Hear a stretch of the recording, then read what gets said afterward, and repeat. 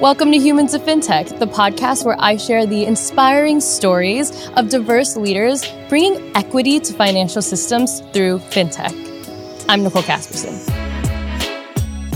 In this episode, Anam, Eve, and myself get into what it's like being two female co-founders raising money in fintech, what it's like to create an app for Gen Z, and also their experience just as people that were in traditional finance, left to build their own company, and have now grown it to a multi-million-dollar fintech company. So I'm so excited for you to hear this episode with Anam and Eve. Eve and Anam, welcome to Humans of Fintech. I'm so excited to have you here in person. Thank you for coming out. Thank you for having us. Yes. We're so excited to be here. Yes. How are you? How's it going? How's New Year? We're doing great. We're off to the start of a new year. We have a lot planned with Alinea, and we're just excited to conquer the year. Hey. Yeah, very excited for 2023. Hey, okay. Well, I do want to start at the beginning. How old is Alinea now? Officially 2 years. How's it feel? It feels like we're just getting Yeah. It feels like your baby can start to walk. Yeah. When they get started, they're learning how to do things on their own. Yeah. That's the Oh my gosh. not that we have kids, but Me either. I'm imagining what it would be like if if child was app or vice versa. But I love the app.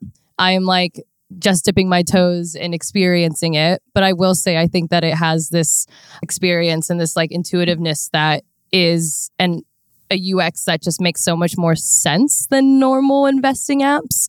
But before we get into all of that, the origin story. You started out as classmates. Yes. And when you like picked each other for a partnership in a class, was it one of those weird moments where like no one had a partner and you found each other, or did you already know each other? It was actually a really small class. I think it was about 10 to 11 students. senior seminar. So very intimate. And I love those. yeah, I went up to Eve. We knew of each other vaguely, didn't really know each other that well. Asked her to be my partner and was just like, I want to do this project with someone. There wasn't much thought to it. Mm-hmm. And so you started, you're like, yeah, she looks good enough. Yeah, she just texted me. She's like, do you want to be partner? Do you want to do this class together? It's like the most Gen Z founder story ever. Yeah. And but I love it. I mean, these are how good things happen, right? When you don't even realize it. And then, so you partner up and you create the concept of, and you create Alinea and for the project.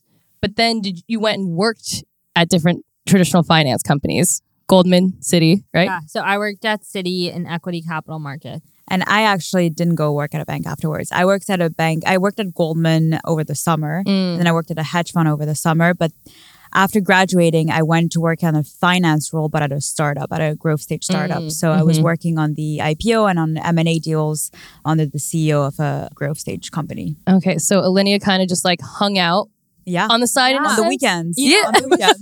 It was so strange. We never really had a formal conversation about like what we were going to do with this. But I think we both had this vision and we didn't even have to like say it. It was just so innate. We'd be like text each other on the weekend. We'd meet up. We'd be drawing things. We'd always be thinking about what the next step is. It was so natural for us. Yeah. And even after we finished that class, it was just one semester.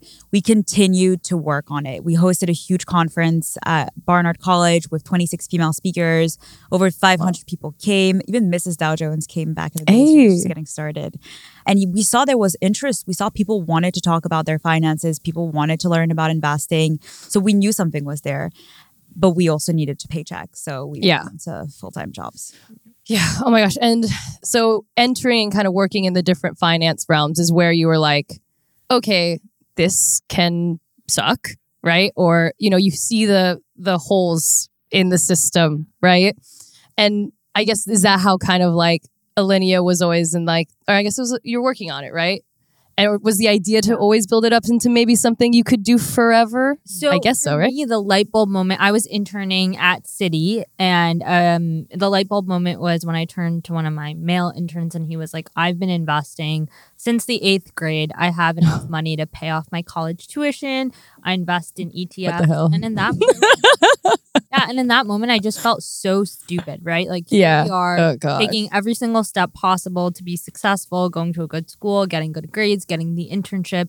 Yeah, like I already missed out on thousands of dollars of wealth, right? And I don't know how he was investing, probably with his parents' account because he started in like 8th grade. So, but I mean, in that moment, I just felt really disappointed and frustrated. And I went to my friends, I started talking to people and saw that this conversation was never going to happen to me. And it was never happening. Like, no one around me wanted to sit down and say, hey, like, this is how you're going to grow your money. Like, you can work as hard as you want. I was working like 14 to 16 hours a day. But like, your salary only goes so far. And I think as a generation, we know that. We're well aware of that. And like, we need the tools to put our money to work. I think the magic moment with Eve and I was when we sat down, we didn't start like right away and said like, we're going to build a Linea. We actually went through like a list of problems we saw around us. And when we started talking about finance, we just couldn't stop. Like, we're like, okay, this problem, so much to do. There's so much to do. Like, we have so many incredible, intelligent friends, and personal finances aren't taught in high school. They're only mandated, I think, in 14 states in the United States, some type of financial literacy class. And the United States, like, we're currently in a financial crisis. Inflation is at its highest. Student debt levels are at its highest. And there's no education. And if you're a woman or a minority, you're not exposed to conversations either. No, it's incredibly hidden, actually. And it's a part of our culture for it to feel like something that we're not allowed to talk about. I mean, my mom is from the Philippines. If she knew that I was like telling people now what I make and wanting and having those open conversations, because I'm a huge proponent of that. And, you know, women should definitely share what you're making and how you're dealing with your money. And how to negotiate your salary. Yeah. There's so much. What are we hiding? What are we gatekeeping? I mean, we don't do it on purpose, right? We just weren't taught. We were taught to like hide that, or otherwise it's like it makes us look bad or it makes us look icky or whatever. And that's what's been holding us back from getting ahead in some aspects, right? Like I've had to have discussions with like other female coworkers after I found out that they were making, you know, 20,000 less than a man doing their same job. And like, okay, well, we have to do something about this now that I know. But unless you know, then unless you have that conversation and talk about it. But yeah, no, my mom would be like, what? You're talking about this? Like, that's not a cultural thing. Yeah. Not at all. Yeah. And as women, I feel like we did a TikTok about this, but we are always marketed everything from beauty products to designer clothes to the best, I don't know, hair products, but we are never marketed how to make money. Investing has always looked like it's been built and made for dudes. So we really wanted to change that when we started off in that senior year classroom. We were like, we need to create a brand that speaks to us. Yeah. Well, and you're doing an amazing job. And it reminds me of Women's World Banking, their president, who, big fan, you should check her out, Mary Ellen Iscatarian. I have an episode with her. She wrote a book recently where she talks about this crazy stat where if financial services were offered and promoted to women at the same rate that they are to men, there would be an additional $700 billion of annual revenue for the industry. Which is like, okay, so then why aren't we doing this? Like, what are we missing out on? Yeah. I mean, I can tell you from the earliest days when we had conversations with investors, a lot of the times we were turned down hundreds of times because people say the problem doesn't exist. Women, they don't care about it. Like, they don't want to invest. And we know that's not true. We get like hundreds of messages a day on TikTok, on our emails, saying that I want to invest and I don't know how to get started. Can you help me? So what do you do with like a VC like that? Are you like, yo, check out my TikTok? I mean, do you know who I am? We didn't have kind of genuine. Oh, wait, you're right. My bad. Okay. So then like now you could. Now you could be like, see this? You wrong. Anyway, but I think the first person who believed in us when we pitched the idea was Michael Seibel from Y Combinator. He really saw the founder market fit and he understood the problem right through us. We had 10 minutes to pitch him and Anam killed it in the interview. No one before him really understood what we wanted to build and why this was such a big problem. But he's the first one who was just like, this is your first, yes, go build this. Were there any other reservations outside of like, this isn't for women or this isn't for young people? Or I mean, so many. This day, everyone's like, the investing space is totally saturated. There's no new innovation. If you're not building an AI assistant or a Web3 project, you're not going to succeed. So I mean, so that's the constant. I mean, that's what you hear. And I think so much of being a founder and building is just blocking out noise. And that's what we've had to do over the past few years. Oh my gosh. Well, kudos to your investor who is believing in you. Have you ever felt that you've had to pitch to a VC and they like treated you differently because you're two women pitching? Oh my God. Yeah. 99% of the time. All right. Yeah, I think it's interesting because we went through this Y Combinator incubator program, right? And there was one kind of direct or indirect competitor, and they were all male co-founders, and we were two female co-founders, and they raised much faster than us, and they oversubscribed round while it was tough for us to raise the money, even though we were in the top accelerator program. So one, that just kind of goes to show like the gender dynamics here. And two, when you're speaking to 98% of the people you're speaking with are old white men, it's very difficult for them to understand what you're building and who you're building for and why the problem exists. So that was that one, they just don't take you seriously because you're a younger woman. You remind them of their daughters or their granddaughters. And two, they're so far off from the problem. Well, and you're exactly right. And that's the biggest issue. Like, we really need more women investing and building, but sitting in those partner seats, right? And making those decisions and diverse people, because that's the hard part, right? How are you going to convince someone that's never experienced this problem that there needs to be a solution to it? But I think that somewhere along the way, even well-intentioned people, when they're like growing and scaling, they can think that, oh, well, the path to profitability or, having inclusion or like catering to my audience, my niche and their needs are like binary pathways. I must do this first or that. Yeah. Like, so how do you? Yeah. I mean, they're not at all. Gen Z is the most diverse generation. I think the stats like 40% come from immigrant parents. And so when we're constantly talking to our community, they're like, we never had this conversation at home. We don't know what the stock market is. We're not having this education at school. We need a place to go to. And that is so critical. And I think that's the data VCs need to understand. In addition to this massive wealth transfer that is about to happen to the next generation.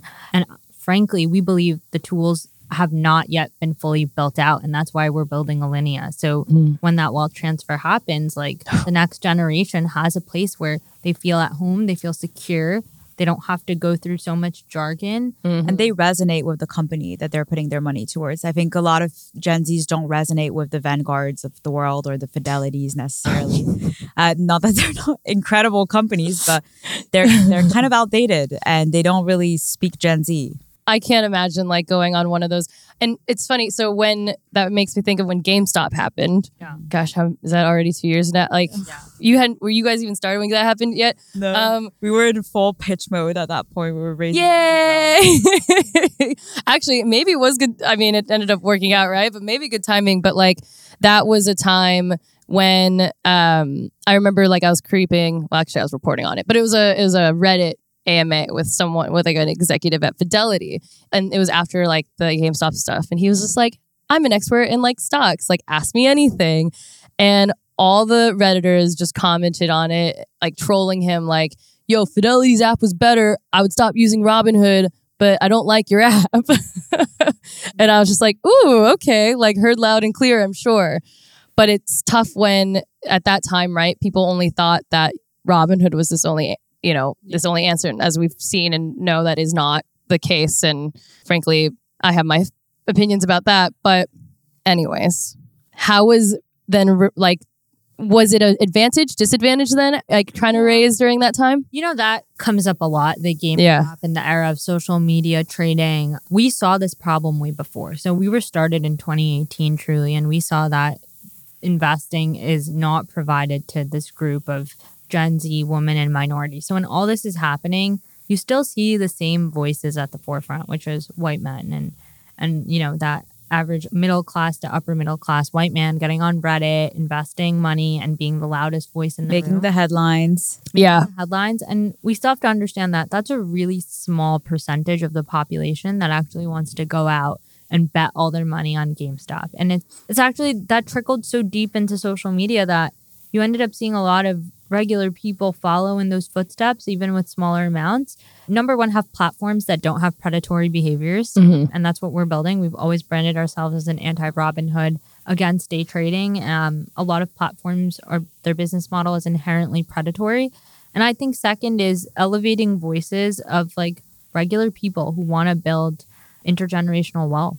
And do you feel like any past experience with seeing the financial system being predatory in your personal experiences, whether you're trying to do a financial services transaction for yourself or working in there, kind of influences that to ensure like, okay, we have to make sure every element of what we're doing isn't predatory. You know, I mean, I of course think most people go into this being well-intentioned, but if you haven't experienced being, this is my podcast, I think I can swear, fucked by the system, then you don't know how to properly address it. Yeah, I mean, working on Wall Street, there was just one thought that would go through my head. I'm like, this isn't made for women. Like, it was just like, you don't see women in leadership positions. If you do, they're being incredibly burnt and overworked, and they have to work twice as hard to prove themselves. You can't really, like, having a child and working on Wall Street, like, just being a woman just seems so burdensome. Or they've just adopted all the masculine traits. All the masculine traits. Right, exactly. It's like the system just, again, doesn't feel inclusive, and it's not. Yeah. In my experience in banking as well, it was just like a lot of the time women were seen as this, like, I was in sales and trading, and it was like, you're there to please the clients. You're there to go to a lot of IPO roadshows, and it was they were hired to do the sweet talk and to go out and have fun with the clients, and in a different way that men, they had to be more flirty. They had to be more dressed in a different way, always wearing heels, always looking perfect. And it didn't feel right. Yeah, well, and it's a huge reason why I love having these interviews and these conversations, and why I created my content is because I fundamentally believe unless you've had those experiences, then how can you actually, create these products that solve problems, right? That your audience is clearly facing and having. And I think you are Gen Zers, right? You're like Gen Zers creating for Gen Z. We're building for our audience and our generation. Yeah. We're our own target customer. Yes. And I think, that is such a massive, competitive advantage, especially now when community is such a huge thing. I've been like saying it so much. I was talking to Alex Johnson the other day, and it was like top of mind for him too. And I was like, okay, I'm on the right track. But I think it's huge. Like, at the end of the day, yes, it's oversaturated, investing apps. But if you hit the right community and you resonate with them properly, then I almost liken it to content creators. Like, how many, content creators are out there with, millions or thousands, hundreds of thousands of followers, but they can all coexist. There's enough space for everyone. There's enough money to go around. There's enough investing to do, enough customers to be had. But it's just finding your right niche. So 100%. And over 80% of our community are first-time investors. I believe the latest stat is what? 77% are female. Nice. So our hypothesis proved to be correct. 68% Gen Z. Yeah. That's awesome. That is not something I hear ever, by the way. No. So, which also reminds me, okay, so one of my coworkers, a Gen Zer, I was here in the office with her yesterday, and I was like, I'm interviewing these founders tomorrow, like in person. I'm so excited. And it's 2 females. Like, I've never gotten to do that before. Frankly, since I've been a reporter, like my early days, this has been something I've aspired to get a chance to do. So thank you. And she was like, oh, is it Alinea? Mind you, she does not work in fintech. She works at a media company. And I was like, yeah, it is. She does run a Gen Z magazine. And I was like, yeah, it's Alinea. She's like, I know who Eve and Anam are. And she just like, it was so cool. It was TikTok. But that was just like so cool to see. And that's something that in my early days reporting, one, I never could have said. 2, no one, I think, would have had that reaction. Like, I know who they are. Because now we have the social. Now we have, 2 female founders who are together and raised and have done the thing. Yeah, we actually made, and I think this is a really interesting part of our journey and building our brand, is we actually decided to make an Anam and Eve TikTok and share our journey and our story. Yeah. And I think there was a bit of friction to doing that. We were afraid to do that, and we weren't sure what the reaction would be. We've gotten a tremendous amount of positive responses. But obviously, that being said, we've had like negative comments in the comments. Lots of negative comments. Lots of like a lot of, you know. But What's your favorite? What's your favorite negative comment? Ugh. I can try to think of mine. Just so many. I try to like block them. We're so immune to them. I know. That's how it is. Like you get a couple of like you really start to just get. I think it's like one that comes to mind is like, can't wait for this to fail. Or like they're very like I think we've had a word. That's one of the sweeter Those ones. are the nicer ones. Yeah, we've had like, you know. I usually get like you know, you don't know anything about fintech, or like what do you know, or this girl's read like one book and thinks she knows about finance and fintech. Yeah. Okay, well I'll spin it the other way and be a little bit more positive. What's some of your favorite? I mean, the stuff you're positive getting? Comments are so many, right? And I think like, that's what, when we're feeling down, like we wake up and do it for our community because they're like, I needed this app. Like I want to invest. I never thought I was an investor before I started using Alinea. I've been on Alinea for 6 months now, and it gave me so much confidence to get started. And it's receiving messages like that every day that reassure us. It's the being seen, right? Even I can feel like the little pits of insecurity sometimes, even though, you know, Fintech is femme and this podcast and everything is like flourishing. Sometimes I'm like, and I get positive comments. Sometimes I'm like, oh my God, am I cringy?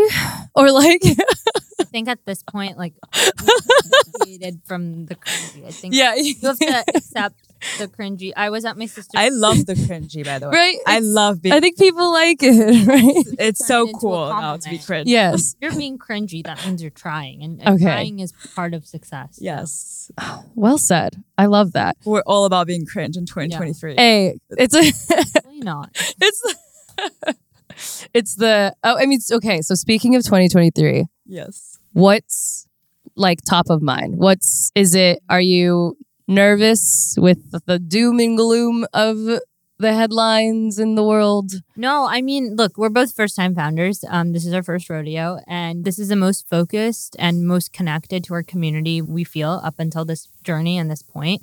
We've been leveraging TikTok over the past year, and we saw success around August and September, and we've grown our community like, I don't even know, like we started at 0 and we grew it to like 20K followers. And it happened in the span of a couple of months. We weren't even that regular about getting out there. So our voice is resonating. Our mission is resonating. In terms of like actual building investing, we've spent 2 years with our community. We know what they're nervous about, what they like, what they don't like. We've tried and tested a lot of hypotheses. And we know we have to, at the end of the day, our community they don't want to think about investing every day, which is normal. You don't want to wake up in the morning and think about how your portfolio is doing. You want to set it and forget it. You want to feel... And you want guided investing. You want help. So true. I mean, what you've done is with the TikTok and the social media presence and that direct line, you're just getting complete direct lines of communication and feedback directly. Yeah. And do you know how many people think like, how many times I've been told like, don't go on TikTok, like your audience isn't going to be there. Or like, don't do like Instagram, like who's going to care about fintech on there? And it's like, what are you talking about? Like it's there. That is a complete feedback loop where you can adjust and make changes. And then now the paths to profitability and innovation are changing. They've always been different. Just people have thought there's only one way to win. But you're proving that is not the case, right? And you've taken the time to get to know your community almost like first kind of while you're building. We talk to like 15 to 20 people every day. Like we're in touch with our community. Like we are obsessed with the people we are serving. And it's every single thing we put out there, we ask for feedback. We measure it. We see like, okay, is this helping? Or is this in your best interest? Is it helping you?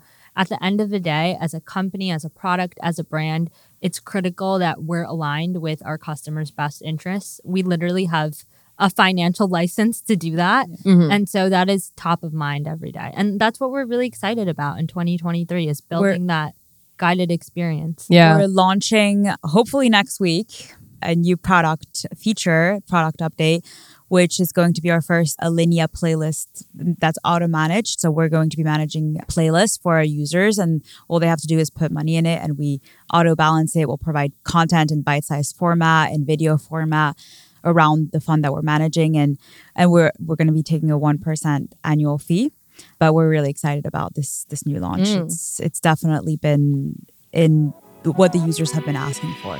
Did you just drop breaking news on my podcast? Yes. Is that what just happened? Okay, great. So I have to get to producing then. Yes. No, it's okay. Actually, no, I mean, but really, let me know when this launches because I'll have to write about this.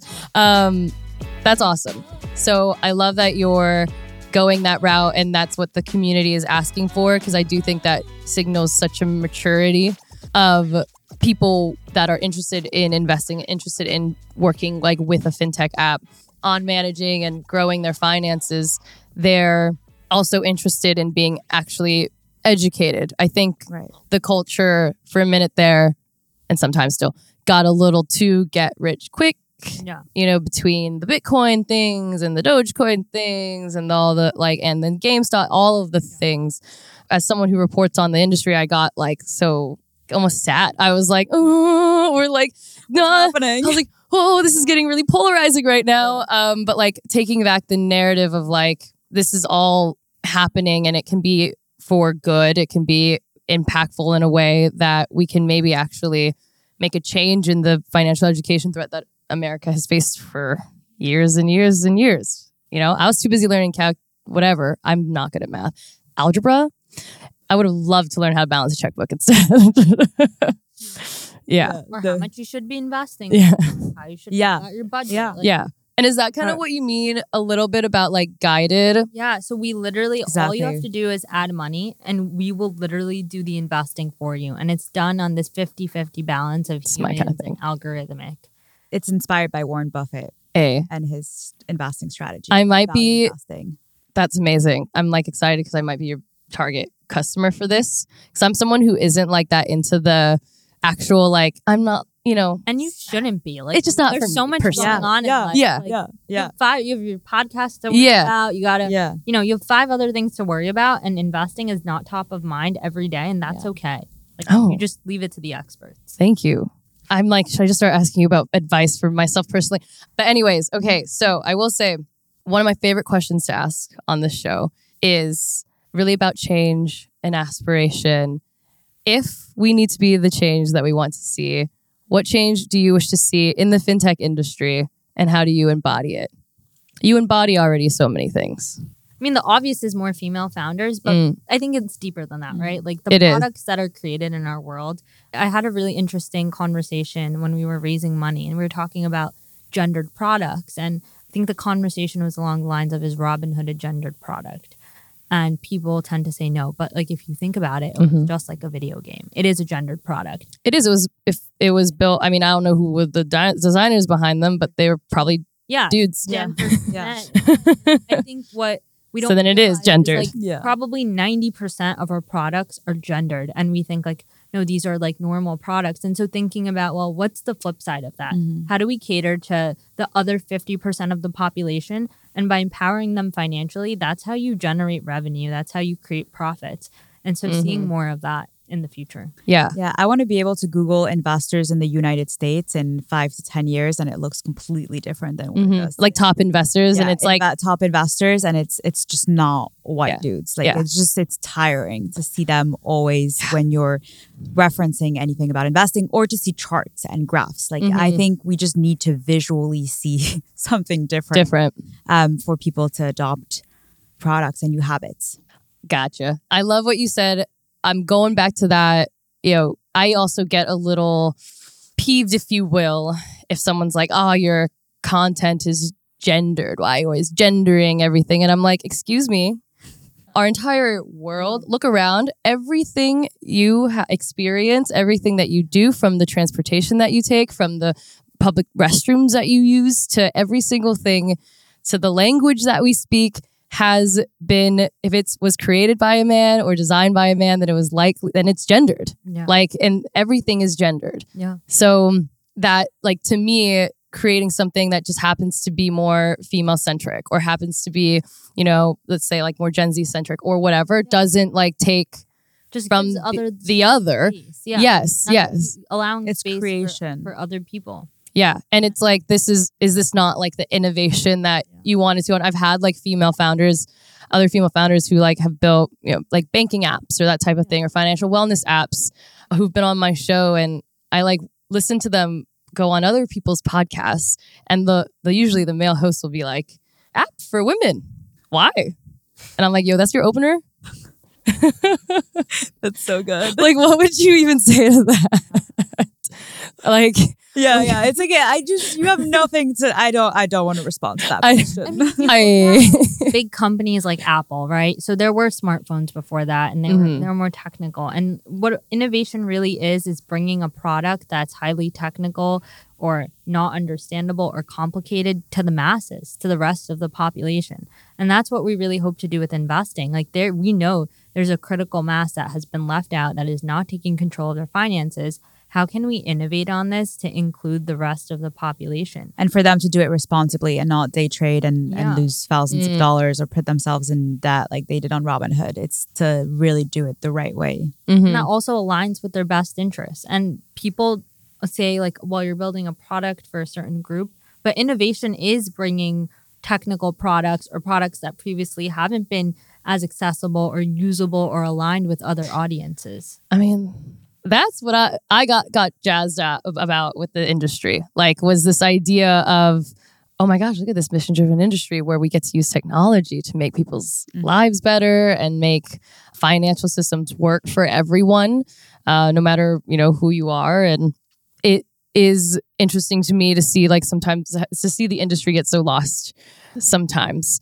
And, if we don't change the figures, right? Like, with what less than 6% of female CEOs in fintech, or that pesky like 2% of VC dollars. Low numbers. Yeah, those are yeah, and it like got worse from like in the UK it dropped past like below 2%. It's like 1.6%. Like we all handle money. Like this doesn't make sense. Yeah. Well, yes, and then it gets like dicier if you're a female who raises from a female VC, because then you're 2 times less likely to raise a second round because there's this impression that you just raised for being a woman.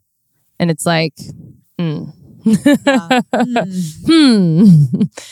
who's genderizing things now? Is it like, but anyway, but the solution to that is honestly, you're like what you're doing, your presence, you being, you keep going, and also more women in those VC roles. So that, because the more we normalize it, it's like, I don't know how you feel about the topic of like being a female CEO or a female fintech founder or whatever. And I totally understand that. Like, I would love to get to a place in our world where we can remove our dimensions as a part of our labels. And it totally should be, but we are just not there yet. Like, to me, until it's 50-50, we're not really there yet. You need to stand strong in that dimension. But I mean, how we get so many comments. Like recently, what I've been so astounded by is like there's someone that's gonna come to us and say, "Hey, you guys don't really dress like CEOs. Like you need to dress better." Then someone will come and say, "You guys dress too well. You don't look serious enough." What? Like this would never a male CEO would never experience this in 1,000 years. And like we're still early in our journey, so it's just strange. Yeah. And I love the Gen Z generation. I love that, I think millennials had the information but didn't know how to like mobilize and organize with it. And I think that's what Gen Zers are so amazing at, is that they're capable of like taking all that iPhone, but turning it into action and like turning it into an investing app, or turning it into like an organization or something to like make that impact. Because you can have all the good intent that you want, but if you're not making impact, then... And creating. I think we're a generation of creators, and that could be content, it could be companies, it could be just anything, like your voice. But I think we're a generation of creators, and we see that like even every day when we're talking to our community, like they want to create income for themselves. They want to create wealth for themselves. And so I think that's what's really special about this generation. Yeah, for sure. All right. I'm like, my last question, I think, would be, my audience, a lot of other early stage founders, especially women, will listen to this. What is your piece of advice for them? It is an uphill battle. You go into it knowing it.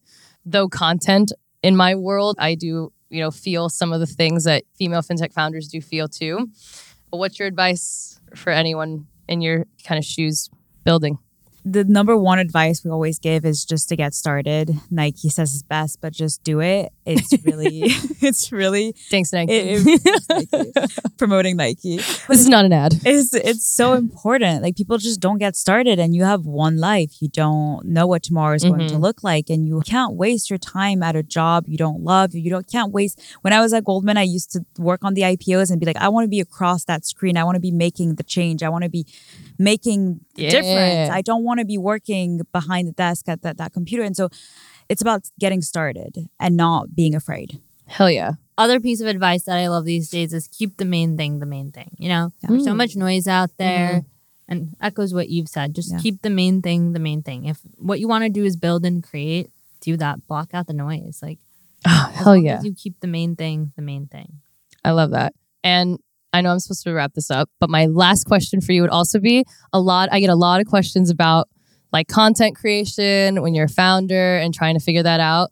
Last piece of advice about kind of finding that footing and voice when creating online. I think it's about being intentional and the why. The why is always important. Whether you're building a company or a product or you're creating a TikTok, why? Why should people care about it? Storytelling. Tell your story over and over again. It really resonates with people. It motivates others. Everyone has a story to share, and we always talk about Pixar. But what's the book that you love that you're reading? God, I should know this. Creativity Inc. Creative Inc. And it's all about it all comes down to the story. It's Pixar. Yeah, it all comes down to Pixar's storytelling. Yes. They spent years on stories, and how can you build out the best? At the end of the day, story is king, right? And as CEOs, you have to be a storyteller over and over again. You have to be pitching your story, your reasoning, your reason to exist, and just we're huge on storytelling. I'm huge on the storytelling, and I'm so thankful for you both doing what you do. All of the things I say in my newsletter and all of the pieces of advice I have for founders, you basically are creating the blueprint for. So I appreciate that. I hope more people follow in your footsteps. I hope more look up to you. And I'm so excited for y'all's journey. And thank you for joining me. Thank you. Thank you so much for tuning into this episode. To hear our next story from another diverse leader, be sure to tune in next week. And if you haven't already, be sure to subscribe to our show and give it a 5-star rating, as it helps our message reach more people who want to find belonging too.